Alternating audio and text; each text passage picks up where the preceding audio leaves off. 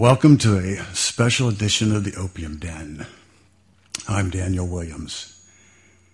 Well, today it is Bicycle Day across the globe. And Bicycle Day celebrates that day 67 years ago, on April 19th, 1943, when Albert Hofmann intentionally took 250 micrograms of lysergic acid diethylamide and thought he was going insane. But that's when he rode home from the laboratory at Sandoz and took his famous bicycle ride under the influence of a heavy dose of LSD. So we thought we would have a special show, talk about that big day in the history of all of us who enjoy hallucinogenic drugs. And so I started my bicycle ride about 7 o'clock tonight. And I think I'm somewhat still firmly in the saddle. So if you'll indulge the nostalgic ramblings of an old man who's taken LSD for over 40 years, you might get a nugget or two of information that you didn't know before. So anyway, today, Bicycle Day, 67 years ago, Albert Hofmann intentionally took 250 micrograms of LSD, thought he was going out of his mind as he rode his bicycle home from the laboratory to his home. So it's kind of a big day. It's not the news that we heard all about today. The news today was all about another anniversary of sorts, the 15th anniversary of Oklahoma City. And that was a horrific, terrible tragedy. So we thought we'd put a little more positive spin on the historical value of today and talk about Albert Hofmann and his creation, LSD. And I wanted to point out first, I want to give a shout out to my friend Groundswell. If you're listening, Groundswell, this is for you. And I'm also going to embarrass my wife Melissa and say that she's sitting here inside the studio tonight with me, mostly to keep her eye on me, I think, in case we get a little too far afield. But if you have an interesting LSD story, give us a call, 727-493-2205. And we'll put you on the radio on this historic day in our particular history, Bicycle Day. So I was sitting around today wondering how I was going to do the show tonight, and I sat down and sketched out an outline and the like, and then I thought, well, that outline might be a good idea now, but maybe come 9 o'clock, it won't seem as fresh. So I really don't have much of a script for tonight, but as I said, if you'll indulge me in these ramblings, there might be something of value that you can take away from this. But again, if you're bored listening to me, give me a call. We'll put you on the radio inside the Opium Den, 727-493-2205. I'm eating a little watermelon. It's very good. But anyway, so no real perceivable outline at this point. So I would like to start off by saying, since this is Albert Hofmann's day, that my wife Melissa and I had the good fortune and the luck of the Irish to meet Albert Hofmann and his lovely wife Anita back in 2003. We traveled to Germany to attend the wedding of one of our young friends, German friends we met as an exchange student here in the States. And we extended our trip to go to Switzerland to see if I could meet up with Albert Hofmann. Now, the backstory to all this, I guess I should say that, is that when I was researching my book, The Naked Truth About Drugs, when I came to the LSD chapter, I wanted to have some more documentation about Albert Hoffman and the like, and then I realized, I mean, this guy, he's got to be dead. I mean, this was in 2001, 2002, I think it was, when I was doing the research part of that, and I thought, if the guy is still alive, he'd have to be like in his 90s.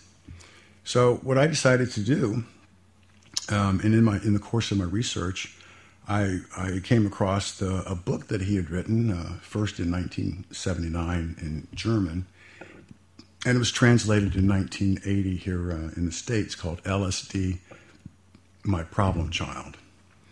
So, Melissa, where was I going with that? Well, I said loosely. Maybe I'm loosely in the saddle and not as firmly in the saddle as I thought. But anyway, so I realized I found this book, and there was only one edition because it didn't sell. I think it sold less. It sold more than my book, but that's not saying much. But I found it in a rare bookstore, and it was in pristine condition. You know, they have all these different kind of categories for condition and the like, but this was pristine, like new, and I bought it. It was a lot, it was like $200, but I thought, well, this is great, So I figured after I did this when I figured the guy was still alive, and I said, well, how can I get this book, to this guy to sign, to autograph for him if he can still write, and I was going to send along my LSD chapter from the book, so. On the off chance that Albert Hoffman would read it and correct me where I was wrong, and generally just review it for me so that I wasn't making a complete fool out of myself. But anyway, so we sent the book, and we sent my LSD chapter, and before we actually sent it, we had to go through some intermediary between us and Albert, somebody who had been long associated with Albert, because once I found out he was still alive, he was like 95 years old. So, and I was astonished that he was still alive, number one, and number two, I was astonished that he was still in relative good health and a very strong mind.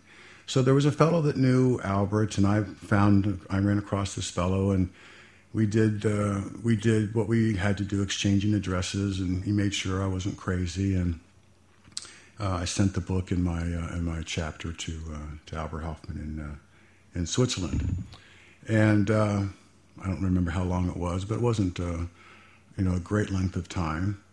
Back came the Federal Express package, or UPS, whatever, worldwide, with the book signed by Albert. And he enclosed a very nice note, and so that was the beginning of our acquaintance. And Albert was kind enough to allow me to use what he said about my LSD chapter as a blurb on the dust jacket of my book. But anyway.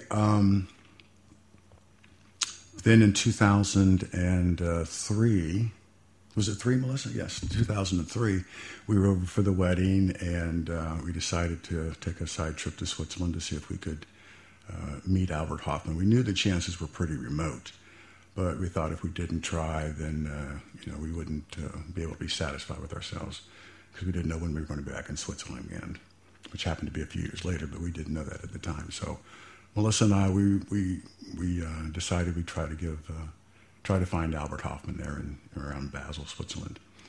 So we got to Switzerland that night, and if I recall correctly, Melissa, there was some kind of a congress in town. A congress is what they call a convention. There was a congress in town, and there wasn't any hotel rooms. And when we travel light, and we also travel without many reservations because we like to get them at the time. We generally find that to be a cheaper and more fun way to do it. But our luck ran out on us that night because there was a congress in town, and there wasn't any hotel rooms anywhere in Basel. And we were pretty disappointed because we had a lot of luggage, and it was our first night in. But through talking to one of the young ladies at one of the nicer hotels, she was able to come to mind of someone who had a bed and breakfast on the outskirts of Basel. So on the off chance that would be available, the nice lady at the hotel called, and sure enough, we were able to get that room. So we took a train and a tram and got there late at night, and it was a very beautiful section of town. We didn't know how beautiful it was until the next morning when we got up. It was dark, and it was still kind of raining. Wasn't it, Melissa, when we got there? Yeah, it was still kind of raining. And we got in. The lady, she was just very gracious, and it was a beautiful home. And she seemed to be genuinely interested in who we were and what we were doing. And she's just a very, very nice lady. So we told her that we were in for the wedding, and we had, did a few other things, and we were going to go to Amsterdam, but we were in Switzerland to try to see if we could locate Albert Hoffman. I told her about, we'd corresponded, and he signed for my book and all that. So she goes, well, she had heard of Albert Hoffman, she said, I'm going to take her at her word, but I'm not sure after talking with her a little bit more it was the same Albert Hoffman. But she said she knew Albert Hoffman, and that was good enough for me. And she said, well, let's just look and see if his number's in the phone book. And I thought, well, that's kind of crazy. The guy's not going to be in the phone book. Well, no sooner did I have that thought formulated in my head, and the lady said, oh, here's his phone number right here. Let's give him a call. Well, in all the anticipation of, getting to Switzerland and maybe seeing Albert Hoffman, that was all an abstract until that very moment when the lady at the bed and breakfast said the next morning, here, I found his phone number. Give him a call and see if you can come over and see him. So like I said, up until that moment, it was an abstract. And then it was the potential of reality was there, and you have to move from the fantasy to the actual part. So I was very apprehensive, and my wife, to her credit, she bullied me on, and said, and they both bullied me, Missy and the lady, into calling Albert. I said, well, I'll call him later. And they said, no, you call him right now. So I said, okay. So I called the phone number, and I didn't know it at the time, but it was Anita, Albert's wife, who answered the phone. It was just a little old lady's voice, and I introduced myself. I said I was Daniel Williams, and then my wife and I were here from the United States, and Albert had read my work, and it was my way of introducing myself to her. And I said that we were in Switzerland, and we were hoping against hope that perhaps we could at least come out and meet Albert Hoffman and thank him for how he changed our lives and the like. So I'm starting to make my pitch, and Anita's English wasn't that good, so she goes, excuse me, let me get you the man. So this man comes on the phone, and he sounds like he's in his 60s. So I thought, well, maybe he was the caretaker or someone there on the grounds to help Anita and Albert Hoffman in their daily deals, because they were both in their 90s, mid-90s. Albert was 97, and I think Anita was 3 years younger or 4 years younger. She was 93 or 94. And so I start to tell this guy, I said, I started my pitch again, it was Daniel Williams, and my book and his book, and we're pen pals, and I really would like to come out and shake his hand and everything. And I'm thinking, I'm pitching this caregiver, and then all of a sudden the voice on the other end of the line goes, well, this is Albert Hoffman, and why do you want to come and see me again? And then the sweat just started pouring out of my head. I was like, well, this is interesting. I've been pitching this guy to get me to the man, and he was the guy. So that was kind of funny. And so we talked, and once I understood that I was actually talking to Albert, I went from went to a little bit fuller court press on getting out there to see him, because maybe he came all the way from America. Please let us come out. So we're talking, and he was a very jovial man. He goes, why do you have to come out and visit me? He said, you don't have an appointment. And I said, no, we don't have an appointment. He goes, and I'm 97 years old. He almost said it defiantly. I thought, oh man, this is going nowhere. So I was using my best game, and I was trying to, win him over, obviously. And I said, you know what? I said, just to come out, just to shake your hand. And I said, we won't stay long at all. And when I said, we won't stay long at all, Albert Hoffman said, we? How many people you got with you? And I knew that was my opening. I said, well, Albert, it's just my wife. But I said, I'll make her stay in the cab if you want me to. So he thought that was funny. I thought it was funny, and it broke the ice. He said, well, you guys can come out and I'll give you 20 minutes today, but you got to come and you got to do it this particular way. And we would agree to anything at that point. Well, Albert Hoffman, he was 97 and Anita was 93 or 94.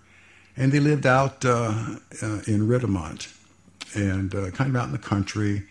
Of course, most places out of the big cities in Switzerland, it's pretty rural. But it was out a ways where he lived, and he was a protected citizen. I mean, Albert Hoffman was a famous man, and not only for LSD, but mostly for that. But he was a very respected and medical scientist. He was responsible for a number of innovative drugs, and 3 or 4 of them are still in wide use today. So anyway, you just can't go to Albert Hoffman's house, I guess is what I'm trying to say. We had to call his like chauffeur cab company and had to do the, not the secret handshake deal, but we had to go and we had to get to his house on his terms, not ours. So I was willing to, and we had to meet his driver at some little town outside of Basel, right, Melissa? We had to go there, and that's where his chauffeur, cab driver, fellow protector would pick us up and then drive us to Albert's house. And I was all willing to, I couldn't believe it. I said, good Lord, we're going to go visit Albert Hoffman. I was like, I admitted I'm excited today, so you know how excited I was back then. So now I'm thinking, oh God, this is actually, now it is way past fantasy. It is reality. So, I didn't want to be an idiot. And if I really was only going to get 20 minutes, I thought, well, first of all, how can I stretch that to an hour? But mostly I thought, well, what can I talk about in that brief period of time without, and get some completeness out of it. So all these things are running through my mind. And I said, let's just call a cab right now and have him pick us up and take us to where this little train station is we're supposed to go to by taking one tram and another bus and something. I said, let's not mess with saving money to get to this train station. That's what it was. It was Melissa and the lady thought it was foolish to spend like 50 Swiss francs or 100. No, it was 100 Swiss francs. I'm sorry, dear. Oh, was it 200? It was a round trip, but anyway, it was a lot of Swiss francs versus what it would cost to take the trams and the like and the train. So they convinced me to take the train and the tram, and we got to where we were going. And so all of this time, I'm worrying about getting to the designated point and being picked up by the chauffeur, because this was one of those deals where I thought they'd hang around. Well, he's not here. Let's give him another hour. So I was all preoccupied with that. But we got to our designated point, and we got there before the chauffeur limousine guy picked us up. And it was very interesting. He was from Turkey, wasn't he, Melissa? He was from Turkey, and he was a regular driver for the Hoffmans. And so he was like vetting us. He was checking us out to make sure we weren't just a couple of crazies that looking at wanting to come out and meet Albert Hoffman. So he was very nice and very affable fellow, but you could tell that he had done this a number of times, or not a number of times, but you could tell that he was practiced in the art of protecting Albert and Anita Hoffman, because they were treasures. Plus, they were in their 90s, for God's sakes. So we passed all of that and took a beautiful ride from the train station out to Albert's home, and it was definitely in a rural setting, and it wasn't a really big house, was it, Melissa? It wasn't tiny, but it was an average size house, but it was very kind of contemporary looking from the outside, but very warm inside, and you could tell because they'd lived there for forever. So the chauffeur driver brings us up and lets us out of the car and walks with us up to the front door, and just to make sure that everything was finally okay. He was that protective of Albert and Anita. He waited till Anita answered the door and said, "Are these the Mr. and Mrs. Williams? Are you expecting them?" And Anita nodded yes, and we were in. So the chauffeur limousine cab guy said, "Call me when you're ready to go back, and I'll come and pick you up." So that was the arrangement, and we were there for our 20-minute visit with Albert Hoffman. What, honey? Turned into 3 hours. Well, yeah, it turned into multiple hours. But anyway, you're getting ahead of me, Melissa. So anyway, we're standing in the house, and there's Anita, and she's about 4'3". She's cute as a button, but 93 years old. And we walk in the house, and it's empty except for Anita, and so we're standing there, and we're kind of saying hello, and everything was very, very comfortable. But then out came Albert from behind one of the doors in the hallways or something. Out comes Albert, and he's about 5'0" nothing, and but dressed very dapperly and very smiling. Said hello, welcome, and we walked over there, and he came down the steps because it was a little elevated area through the library, and to the back bedrooms. But he came down and introduced himself, and Melissa and I felt immediately at ease, and that was very good. He put us at ease, and the conversation just started, and we're in Switzerland, and we were talking about the wedding and why we were there, and obviously how much it meant to us for him to give us a little bit of time to say hello and thank him, and have a small conversation and be on our way. So we seemed to get along very, very nicely pretty quickly, and I could tell that it was going to be more than 20 minutes, but not the number of hours that it actually stretched out to be. But so we started, and we were talking, and we talked about a lot of things. We talked about God. We talked about Timothy Leary. We talked about nuclear power, nuclear war, the environment. He was 97 years old, and he was sharp as a tack, and he looked like he was maybe 80, Missy. I mean, he was just a marvelous specimen of a man, regardless of being the creator of LSD or anyone. He was just in great health, and very, very warm and very open. Well, one of my fantasies that I had, obviously, if you were someone like me, once I knew that I was going to meet Albert Hofmann, I thought, well, man, wouldn't it be great to do some Hoffman acid? I'd done Osley acid and some of the better acids over the years, so it was like, one of those, like, ooh, wouldn't that be cool? Well, of course, I knew that wasn't going to happen. Albert Hofmann wasn't going to go to his private stash and say, here you go, have some LSD on me. So, but anyway, those kind of thoughts are in your head. Well, the great irony was that, at least for me, was that Albert Hofmann, he produced his own plum schnapps. Now, Albert grew the plums on his property, which was about 40, 50 acres, just on the Swiss-French border. You could see the Swiss Alps out his backyard when the clouds were high. But he grew the plums, and obviously they came to collect them and distill them and produce his schnapps. But it came in a very nice bottle, had a very pretty label on it. It wasn't like a picture of his house or something missing on the like just a pencil sketch. Very nice, very professionally done.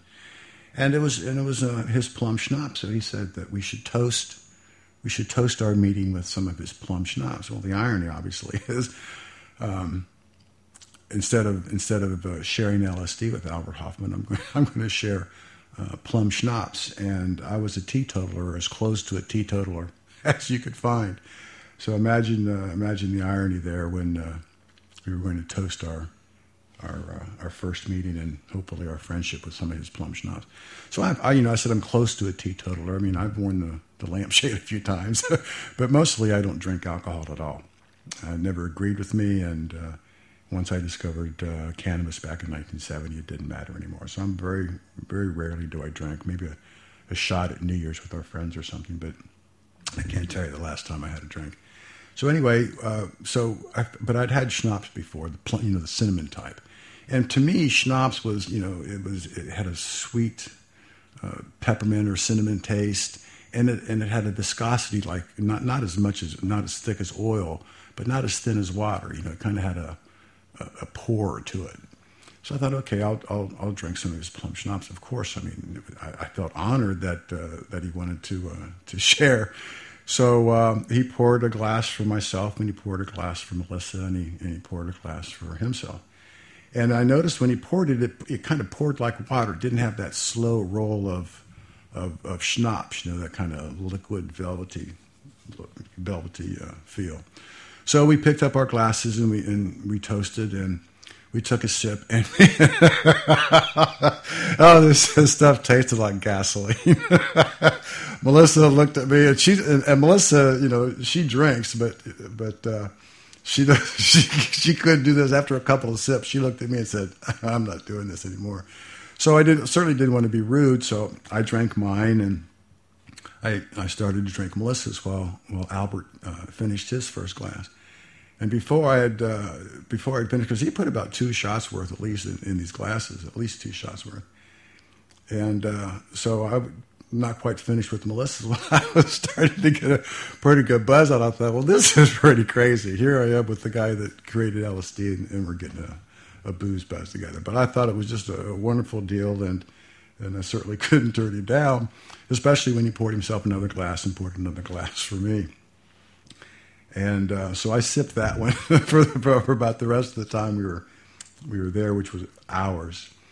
And Anita sat there on the sofa. Didn't she miss? Remember when she kind of fell asleep? She'd served us some cookies and the like. They were just immensely gracious. And she'd served us some cookies, and she sat down on the sofa while we were talking with Albert. And she fell asleep sitting up, and it was the cutest thing. I mean, I'm certainly not making fun of you, Anita, by any stretch. But she was so cute. She just fell asleep sitting straight up on the sofa. And we just went on and talked, and it was no big deal. And I don't know how long it was, maybe 15 minutes, not maybe no longer. She woke up and was like, "Oh, okay." And it was just like she had not been asleep. And she got up, and then she got this little pizza. She cooked up some little pizza crackers or something. So anyway, we spent a very long afternoon with Albert. And actually, we were the ones that kind of had to tell him it was time for us to go, because we were having a great time. And what he told us was that it had been years and years and years since anyone other than family and good friends had been out to his house. And that we were essentially the first strangers in over 20 years. So that made us feel very good as well. And we were talking, as I mentioned, we talked about a lot of things. But we got on the subject of Huxley. What, honey? Excuse me. What? Speak up. What? I can't. Yes, I'll forget. Yeah, Melissa wants to make sure that I don't forget to give her all the praise that she definitely indeed deserves for asking the one question that I had forgotten to ask of Albert. So, but I'm getting ahead, dear. You're making me get ahead of things. So we talked maybe lose my train of thought, honey, but that's okay. I'm glad you're sitting there. Huxley, yes, thank you. See? Okay, I feel a little more firm in the saddle now that Missy's got a good grip on the reins here. But anyway, we started talking about Aldous Huxley and the manner in which Huxley died. And because in my research I found that Huxley died of throat cancer, and that he and Albert Hofmann had been more than just acquaintances. They were good friends over the years. And Huxley was dying of throat cancer. And this was 1963, so there was not nearly the treatment remedies and enlightenment that we have today on cancers. And it was a very debilitating cancer. You couldn't swallow, and it was a very ugly end. But they were trying to keep Huxley as comfortable as possible during his last days. But the day he woke up, that he knew was his last day, Huxley knew this instinctively. And he was in pain that day, and he scribbled a note to his wife that said 100 milligrams intramuscular LSD. In essence, he wanted to have his wife inject him with LSD so that the day he died, he would die pain-free and in a hallucinogenic rapture. So the doctors that were at Huxley's side said no to Mrs. Huxley. They didn't think that that was a good idea. And to her credit, Mrs. Huxley said, well, fuck you guys. I'm going to do it because this is what my husband wants. So she injected Huxley with 100 micrograms of LSD. And Huxley died that day, and he died pain-free and in the thralls of hallucinogenic rapture. So this note, the long story I'm getting to here, I'll shorten it up. Albert wanted to show us that note because Huxley's wife gave that note to Albert as a gesture of thanks, an unspoken gesture of thanks, that she felt that Albert should have that note. So we were talking about Huxley, and I mentioned that note. Albert didn't he get up and go to he got up and went to the library, which was up a few steps. And he was pulling out different books, and he was looking for this note. He wanted to show it to us. And it wasn't like he needed to prove it to us or anything, But he was generally excited about showing it to us because, I brought the topic up, and he thought that was nice of me. But we finally had to have him, sit back down, and he couldn't find it. But he was frustrated about that. But when we talked about Timothy Leary, which was a subject, a man that both of us had spent considerable time thinking about it up to that point. And Albert Hofmann met Timothy Leary, he said twice in his lifetime, both in Switzerland. Different circumstances. The first time it was very nice, and they spoke, and Albert Hofmann thought that Timothy Leary, presented himself well, although his ideas of a more recreational-minded usage of LSD was not Albert's cup of tea at the time. And then again, a few years later, where Albert says that he seemed a little more distracted when they met that time. But anyway, he had met the man twice, and he felt that he was able to make whatever judgment calls or observations that type of relationship had. And we seem to agree that Timothy Leary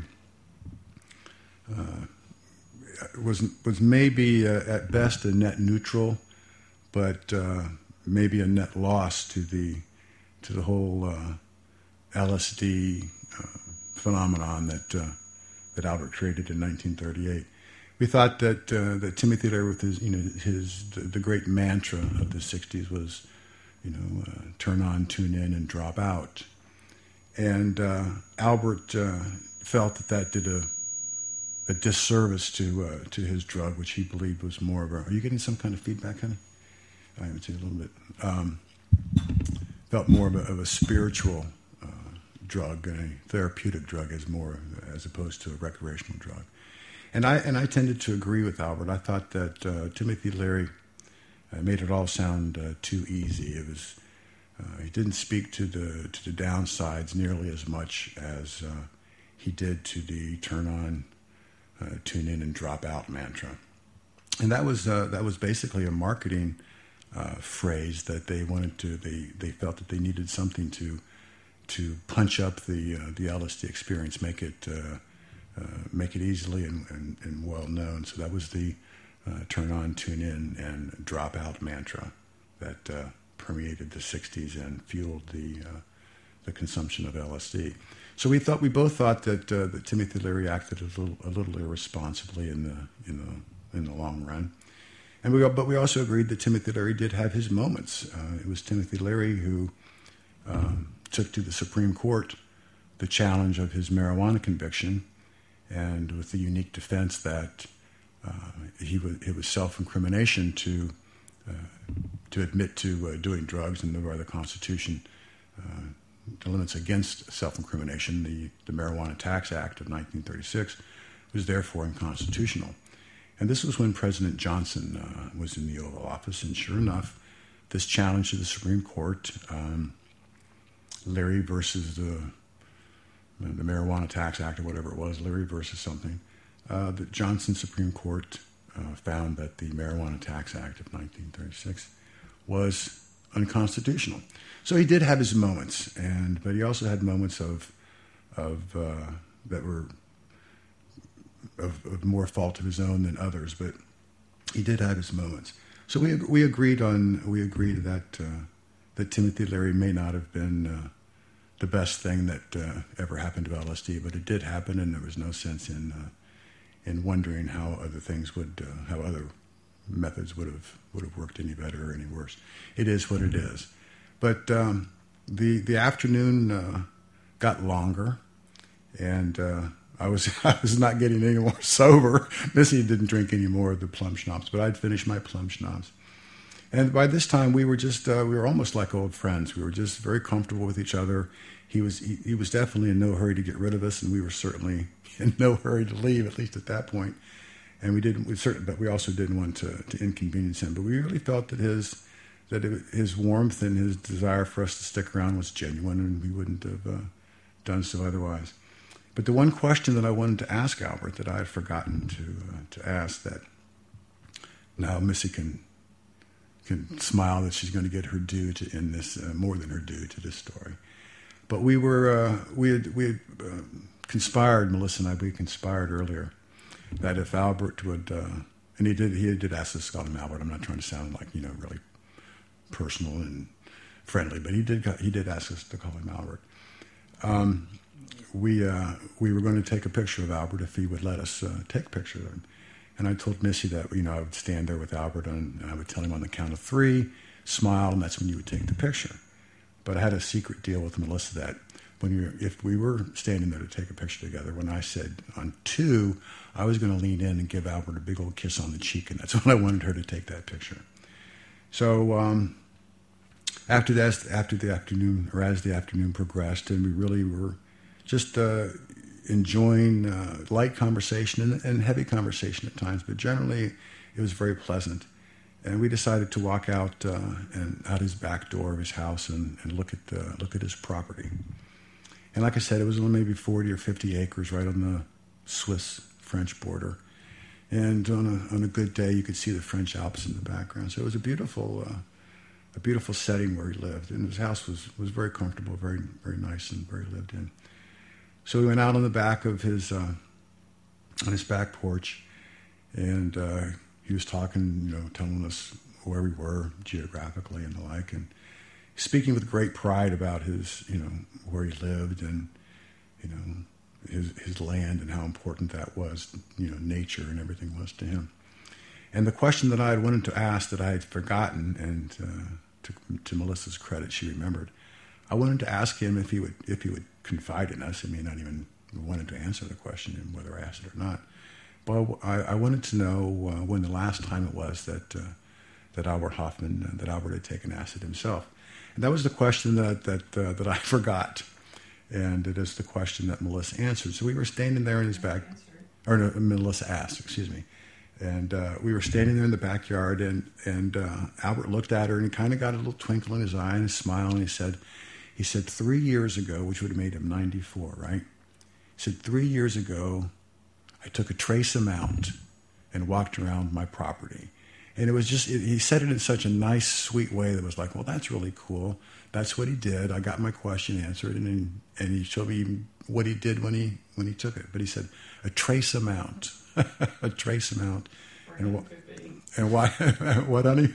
I said for him it could be. Well, no, at 93 years old, I'm sure a trace amount was probably in the 40 to 50 microgram dose level. But whatever it was to him a trace amount, and he enjoyed it. So, what, honey? At 94 years old. Yeah, he was 94 years old, and again, he was 97 when we were with him.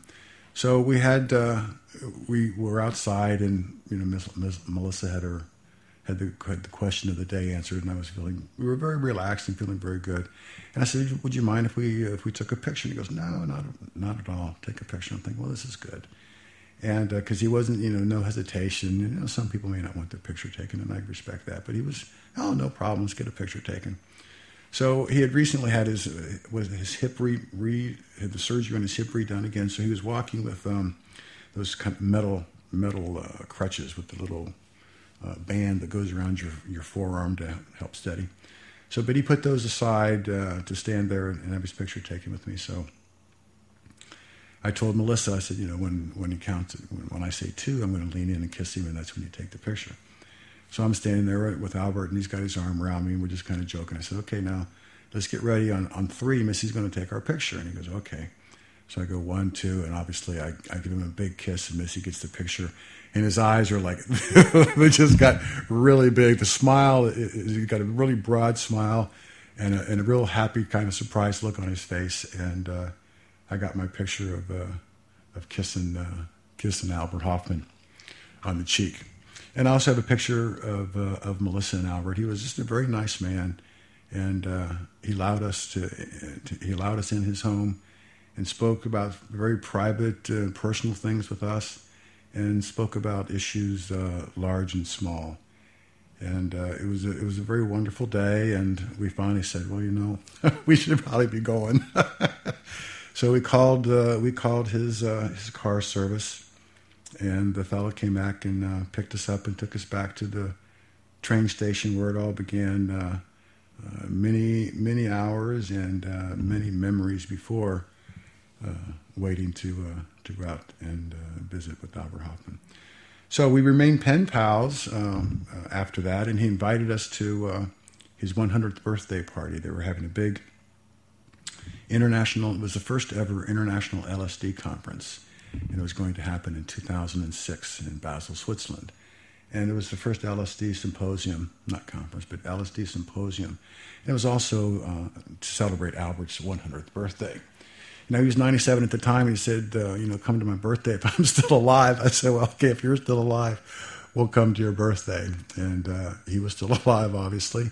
So we went to Basel, Switzerland in 2006 to attend the international LSD symposium / 100th birthday party for Albert Hoffman, and that was a wonderful affair, and the attendance for this first ever international LSD symposium, they had expected no more than 1,000 people would attend, so they made the necessary preparations for that. They got a large number of headsets because they were going to simultaneously translate. So there was no delay in hearing and translating. So when if there was a German speaker, we had simultaneous translation in English and the other way around, English for German. So that was very cool, and they had all the headsets set out. And they thought maybe 1,000 people would be a good turnout. Well, it turned out that over 2,000 people showed up, and basically took over the town of Basel, Switzerland. And I say take over in a very nice way. Where the symposium was being held was in a convention hotel, so most of the people were staying in that hotel, and some of the surrounding hotels. And it was a big deal. So the place was jam packed. It was twice as many people as they had thought and had prepared for. So there was this chaotic excitement of, wow, this is really a big success, but it's also, Jesus, what are we going to do?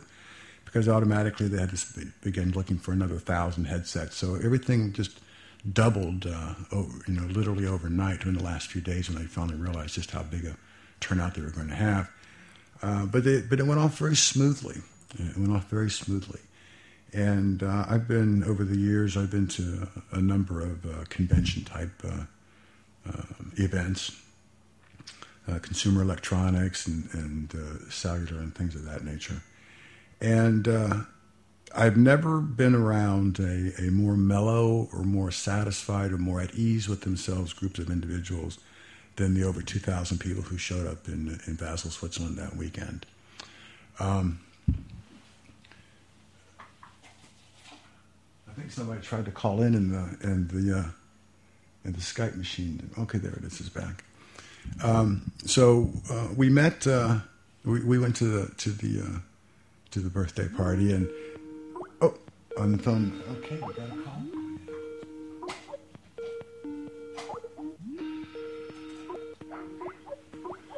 Welcome to the Opium Den. This is Dan. Who's this? Hey, Daniel. This is Brian Bennett. How are you? Hey, pretty good, Brian. How are you? Did somebody finally get tired of my rambling and decide to call? exactly. I mean, it's been beautiful, but holy shit, dude. I'm supposed to hear, wait a minute. You're tripping. Like I told you, man, that outline I made a few hours ago isn't holding up very well. Oh, man. No, you've done a great job, man. It was such a fantastic story. I loved it. And, I'm envious, man. It would have been so cool to be able to do that. And absolute kudos to Missy for asking the most pertinent questions. Well, yeah, when all else fails, man, have a woman do it, please. The old saw is correct. Behind every good man is a good woman, and she's ready to go. Well, in this case, it's a very good woman behind a questionably good man. But it's no doubt about it. I hope I picked a good time to intrude. The main thing I was hoping to accomplish was that I had noticed that you finally started drifting off into the technical event planning type of details, and this is a celebration of St. Albert Hoffman. Really, let's sing his praises in the form of, oh my God, the experiences that I have had as a result of this guy having done that. It's pretty huge, isn't it, Brian? Oh man, everyone who's done it knows that you really can't describe it. Everybody that does it for a different reason. Holy shit, Brian! The Skype machine is lighting up with more phone calls. I should do acid on my shows more often. Everybody wants to tell me to shut up. Whoever it is that's calling. Man, that means you got a good audience. They care. Yeah, whoever it is that's out there trying to call, hang on a minute. Brian will be done in a minute, and then you can call back. But I don't want to blow you off, Brian. Tell me, you've done LSD, right? Many times. Okay. What do you remember most from your first? Give us your LSD story, and then get the hell off the air so we can get some other people on. Absolutely, my pleasure. I can't wait to hear the other stories. My story, the first time I did it was basically I was a senior in high school. I was working in a deli at night, and my friend had come by who knew that I was looking for it specifically, and he came in 10 minutes before closing on a Thursday night, like right before 11 o'clock. Slaps his hand down on the counter and says, here's a surprise for you. It's like a little tiny square of paper. It's like, I know exactly what that is. How much? $1.50. Cool, done. $1.50. Yeah, exactly. So I go home, and I'm, like the whole family's in bed, and I'm laying in bed, and I'm thinking about it, and I was like, you know what? Fuck it, why not? So I took it. And what time in the morning did you take it? Well, by that time, it was probably close to midnight. Okay. So by the time everything got up. Did a little night tripping, didn't you? Yeah, well, and some day tripping. Yeah, right. and early afternoon.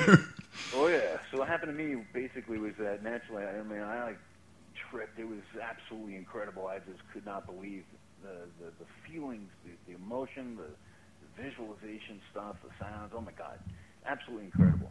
Well, anyway, the sun comes up. I got to get up and go to school 7 o'clock in the morning. Get up, get ready, go catch the bus at 7:30 right down the corner. Go down to the corner. I'm still tripping because, for crying out loud, it took us up at midnight. And I had dark glasses on because the sun was out. And I'm standing there. I talked to my one friend at the stop and said, hey, look at my eyes. Do I look different? And he goes, no, what's the problem? I said, well, I'm tripping my ass off, man. So I was checking. Going to school, first class of the day, and, kids, don't try this at home. Co-ed gym. We're playing volleyball. Wait a minute, man. The Skype machine. Hold on, Brian. The Skype machine's going crazy again. Okay. Lyndon Ronald. Call back in a few minutes. Hang up and call back. Hurry up. That's okay, man. I'm just because while they're on the line, it's going bingy bongy, bingy bongy. Oh, fun. And so the Skype machine's going on. So anyway, I'm sorry. Get back to your story, Brian. Don't do this at home, kids. You said playing volleyball. For crying out loud, co-ed gym was a brand new thing. We're seniors, and this is what I got to be doing. I'm the spouse playing volleyball. This is not good. Anyway, second or third class of the day was ancient Greek literature. The only reason I can remember that was because we had an in-class test that day. It's like, good God Almighty, man. And I got the test back, 2 weeks later, whenever the hell it was, and I got an A on it, and I wasn't. Well, there you have it. Well, I wasn't a good student in the class, but I got an A on this paper, and when I got it back, I read it, and it's like, holy shit, I wrote this. Holy crap! And really, it was an exhibit of what LSD can do for you. It allows your mind to I don't know, regain some extra power. It lets you get out there, doesn't it? Oh my God, it's just fabulous. Well, anyway, my buddy who gave it to me found me I had a lunch break period right after that, and he found me in the cafeteria, and he runs over to me and says, "Hey man, I got to tell you something." I said, "Like what?" He goes, "Like, hey, don't take that all at once." I said, it's a 4-way hit. I'm like, Oh, that's hysterical, Brian. Don't take that. I forgot to tell you, man. Don't take all that at once. Yeah, exactly. Well, who the hell would think somebody would do that? At 11 o'clock at night, you got to go to school. Jesus. Don't do that at home, kids. This is a public service announcement from the Opium. Hey, well, that's pretty funny, man. Well, thanks for calling in, Brian. Oh, my pleasure, man. I'll get on a show sometime when we're all coherent and talk about something else. Oh, it's not as much fun, but we'll try. Exactly. All right, take care, brother. See ya. Okay, groundswell. Hang up, man. Okay, well, there you go. Brian Bennett, friend of the Opium Den. Brian has been in. He calls in quite often, and he's always a lot of fun. So, if anybody out there that was trying to call a few minutes ago wants to try again, the lines are open. 727-493-2205.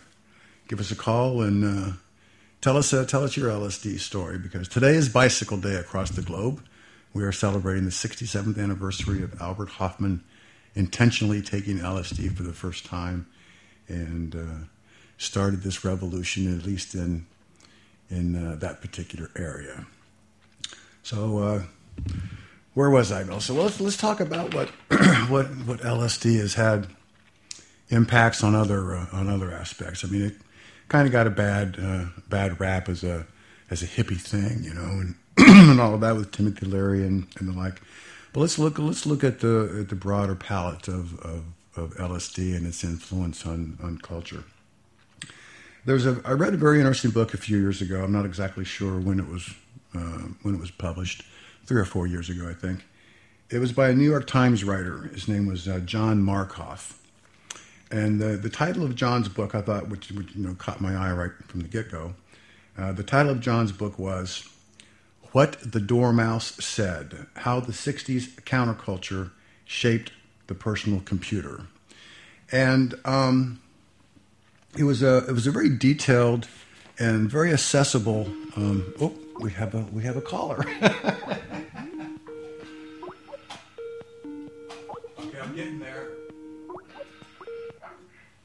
Hello, you're inside the Opium Den. Hello. Hello. Groundswell. Yes.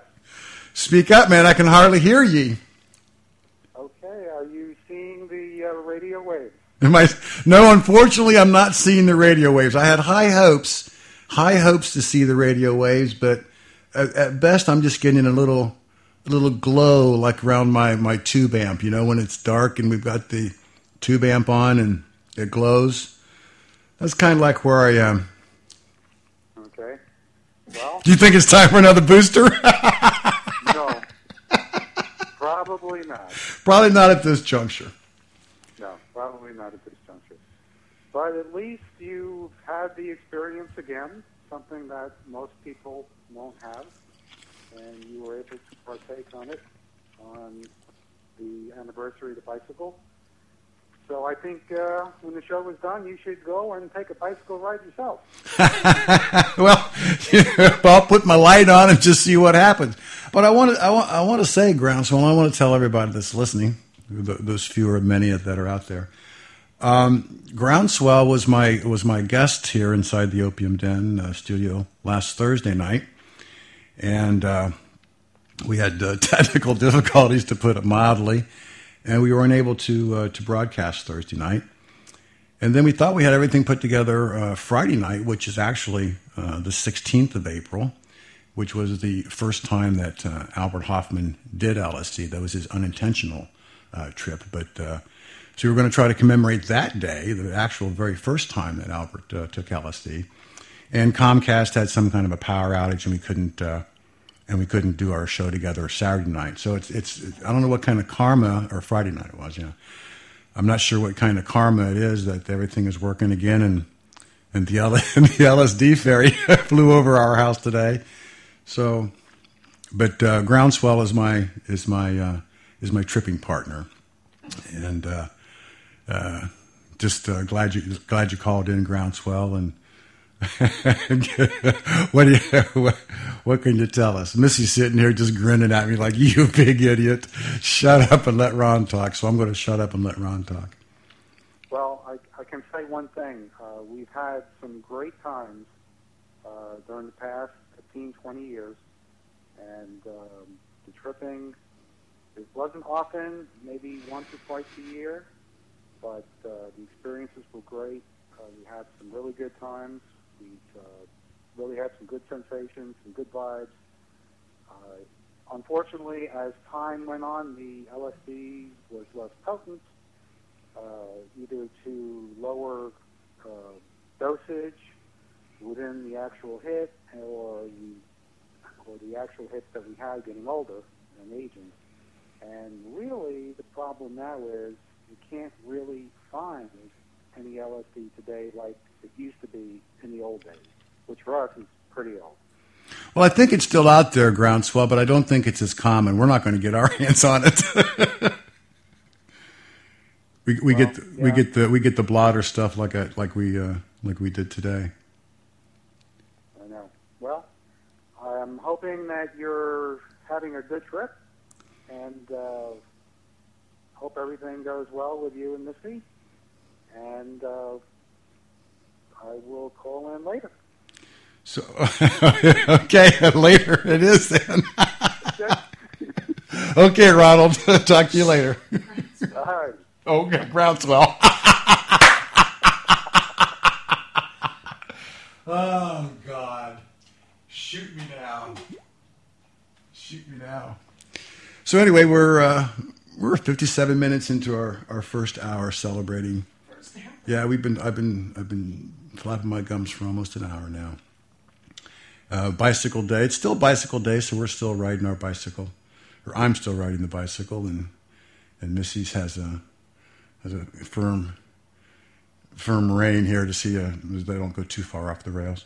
But I was talking about before Groundswell called. I was talking about John Markoff's book, What the Dormouse Said: How the '60s Counterculture Shaped the Personal Computer, and it was a very well-reviewed book. And again, John Markoff was a New York Times writer, so he was a well-known fellow.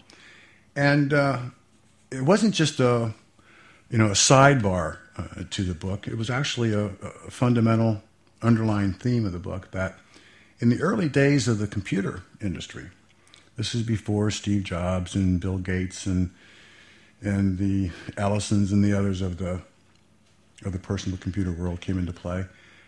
Back in the very early days, LSD played a very prominent part in the lives of these computer scientists and engineers and, literally rocket scientists, guys out trying to put this personal computer industry together.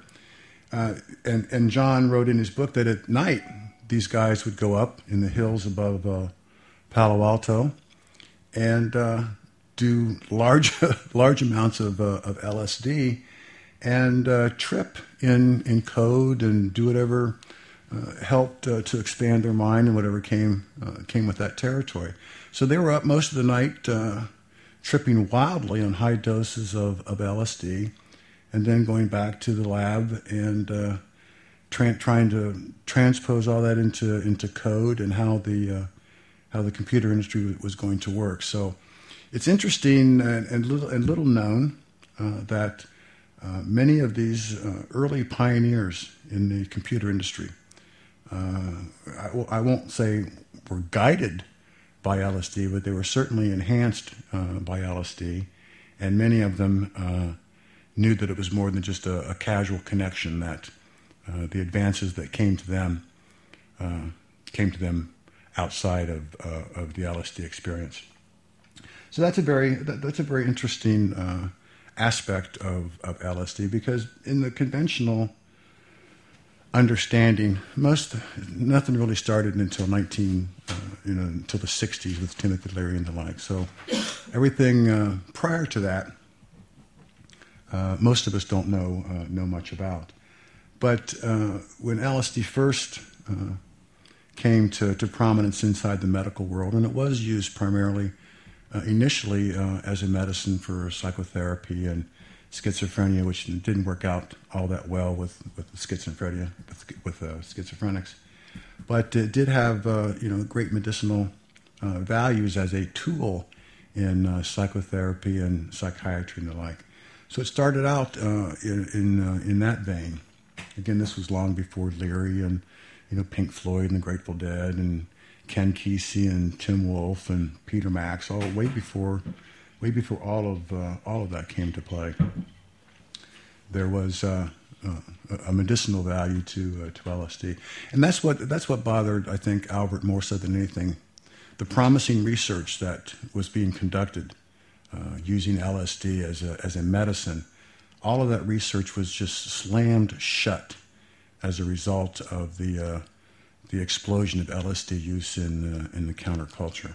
And I think, and I have to agree with Albert. It did stop that research, which is only now recently being conducted again by some very good and very smart doctors and theoreticians. Rick Doblin being one, and his organization MAPS. But all these medical advances that they're beginning to understand about LSD, all that had been stopped for over 40 years because of the recreational use more so than a medicinal use of LSD. But I'm going to digress a bit. And when Melissa and I were at visiting Albert, he talked of LSD as a sacrament, as a medicine, and I said, okay. In that context, I said, if it were to be prescribed as a medicine, when do you think people should take this? I mean, when would you prescribe LSD if it was a medicine? And he said, well, if it was to be used he said in his mind, if it were to be used as a medicine, you should take it first in your early 20s, in your young adult life, to give you an enhanced or a different perspective of your worldview. He thought that would be the first time, and that would be a good thing. And then he thought again in middle age, you should take it again. Another high dose, and reflect upon the 20, 30 odd years that had passed between the first time you had taken it, how your worldview evolved, and just take stock of yourself and look inside. And then he felt a third time would be good as a medicine, and this would be in your later years to give you a more encompassing worldview and give you that perspective of a lifetime of consuming a sacred medicine drug to enhance your concept of reality and the spirituality and the mystical quality of God. Melissa wrote me a note here. Set and setting. Well, yes, set and setting was very, very important. But we were talking about. Melissa, help me again. So you wrote that down and you took me off the rails there. Well, nobody still listens. So what the hell? But anyway, I forget where I was going with that. But it was actually going to end up in a good place. But for medicinal use and the like. So yes. All these past 40 years, research into LSD was shut down as a result of Timothy Leary and the counterculture, and that was a shame, because we are finding now that in low doses, non-hallucinogenic doses of LSD, it works in over 80% of the time in mitigating or eliminating cluster headaches. They have found that small doses of LSD do wonders for relieving the the pain of cluster headaches. And they're also experimenting with hallucinogenic doses, but smaller, not quite the mind-blowing doses of the 60s and the like, but in smaller doses to enhance and to help transit people from when they know they're dying to the actual time that they do die, that transition period, how you feel about knowing that you're going to die, and that they have found that small hallucinogenic doses of LSD help in that transition period. It doesn't take them out of their mind, obviously, but it does take them out to a certain extent, and it can enhance and make a transition from life to death much easier and much more palatable for people. And so that research is being done again, and it's good that it is. And anyway, well, now we're an hour and 6 minutes into the show. If you're still listening to me, you're having pity on an old man. But give us a call at if you're still up, give us a call 727-493-2205 and help us celebrate Bicycle Day. But I probably shouldn't spend too much more time putting nickels into the wave stream machine. If we don't get another call in the next few minutes, then I'll think that, well, we're just passing through Bicycle Day, and it's time to call it a night. But I've had a great time this past hour or so talking about LSD and celebrating in our own way Bicycle Day across the globe today. I want to thank Brian, and I want to thank Groundswell. Sorry I used your name, man. But thank Groundswell for calling in and sharing with us some of their memories of LSD. So, Melissa, is there anything that you'd like to say here before we close up shop? Okay. Well, I don't want to close up shop right immediately. And I didn't talk about a lot of the things that I thought I would talk about, but I do want to talk about something that I would be remiss and I'd be mad at myself if I didn't talk about. Now, this is Bicycle Day, as we mentioned. It's April 19th, 2010, and April 19th, 1943 was Bicycle Day when Albert took LSD intentionally for the first time. Now, this is from his book, LSD, My Problem Child, and I'm going to share something with you that kind of made me want to go, when I thought about it, when I read it. So this is on page 16 of his book, LSD, My Problem Child, and he talks about his self-experimentation on the 19th of April, 1943. So these are actual sections of his notes that in his journal that day. So it's kind of, scientific, journalistic looking thing here. But it has the date 4/19/43. And then he lists the time, the precise time that he took 250 micrograms of lysergic acid diethylamide. He wrote down the precise amount he took it, and the precise amount he took, and the precise time that he took it. And this is where I'm going with this. The precise time that Albert Hofmann took LSD 67 years ago today was, according to the notes in his journal, the time was 16:20. Now that's military time. If you break that down, that is 4:20 in the afternoon. Albert Hofmann took precisely at 4:20 in the afternoon on the 19th of April, precisely took 250 micrograms of LSD. I had read this book several times, and I'd read that passage several times, and it was today, for the first time, it actually kind of went, whoa, that's 420.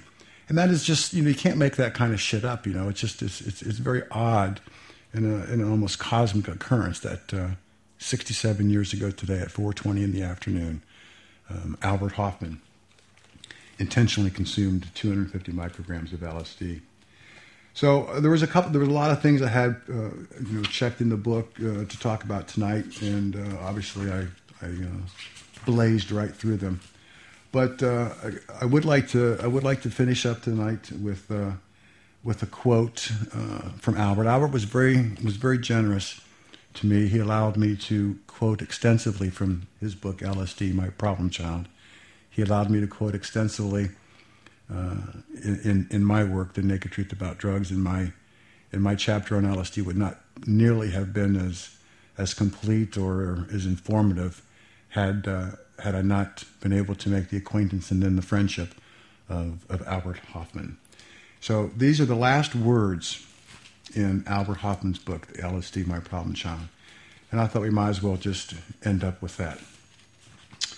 And this is the last paragraph. And it's all in italics. He wrote it in italics for emphasis. I see the true importance of LSD in the possibility of providing material aid to meditation aimed at the mystical experience of a deeper, comprehensive reality. Such a use accords entirely with the essence and working character of LSD as a sacred drug. Albert Hoffman, 67 years ago today, The Bicycle Ride. Good night.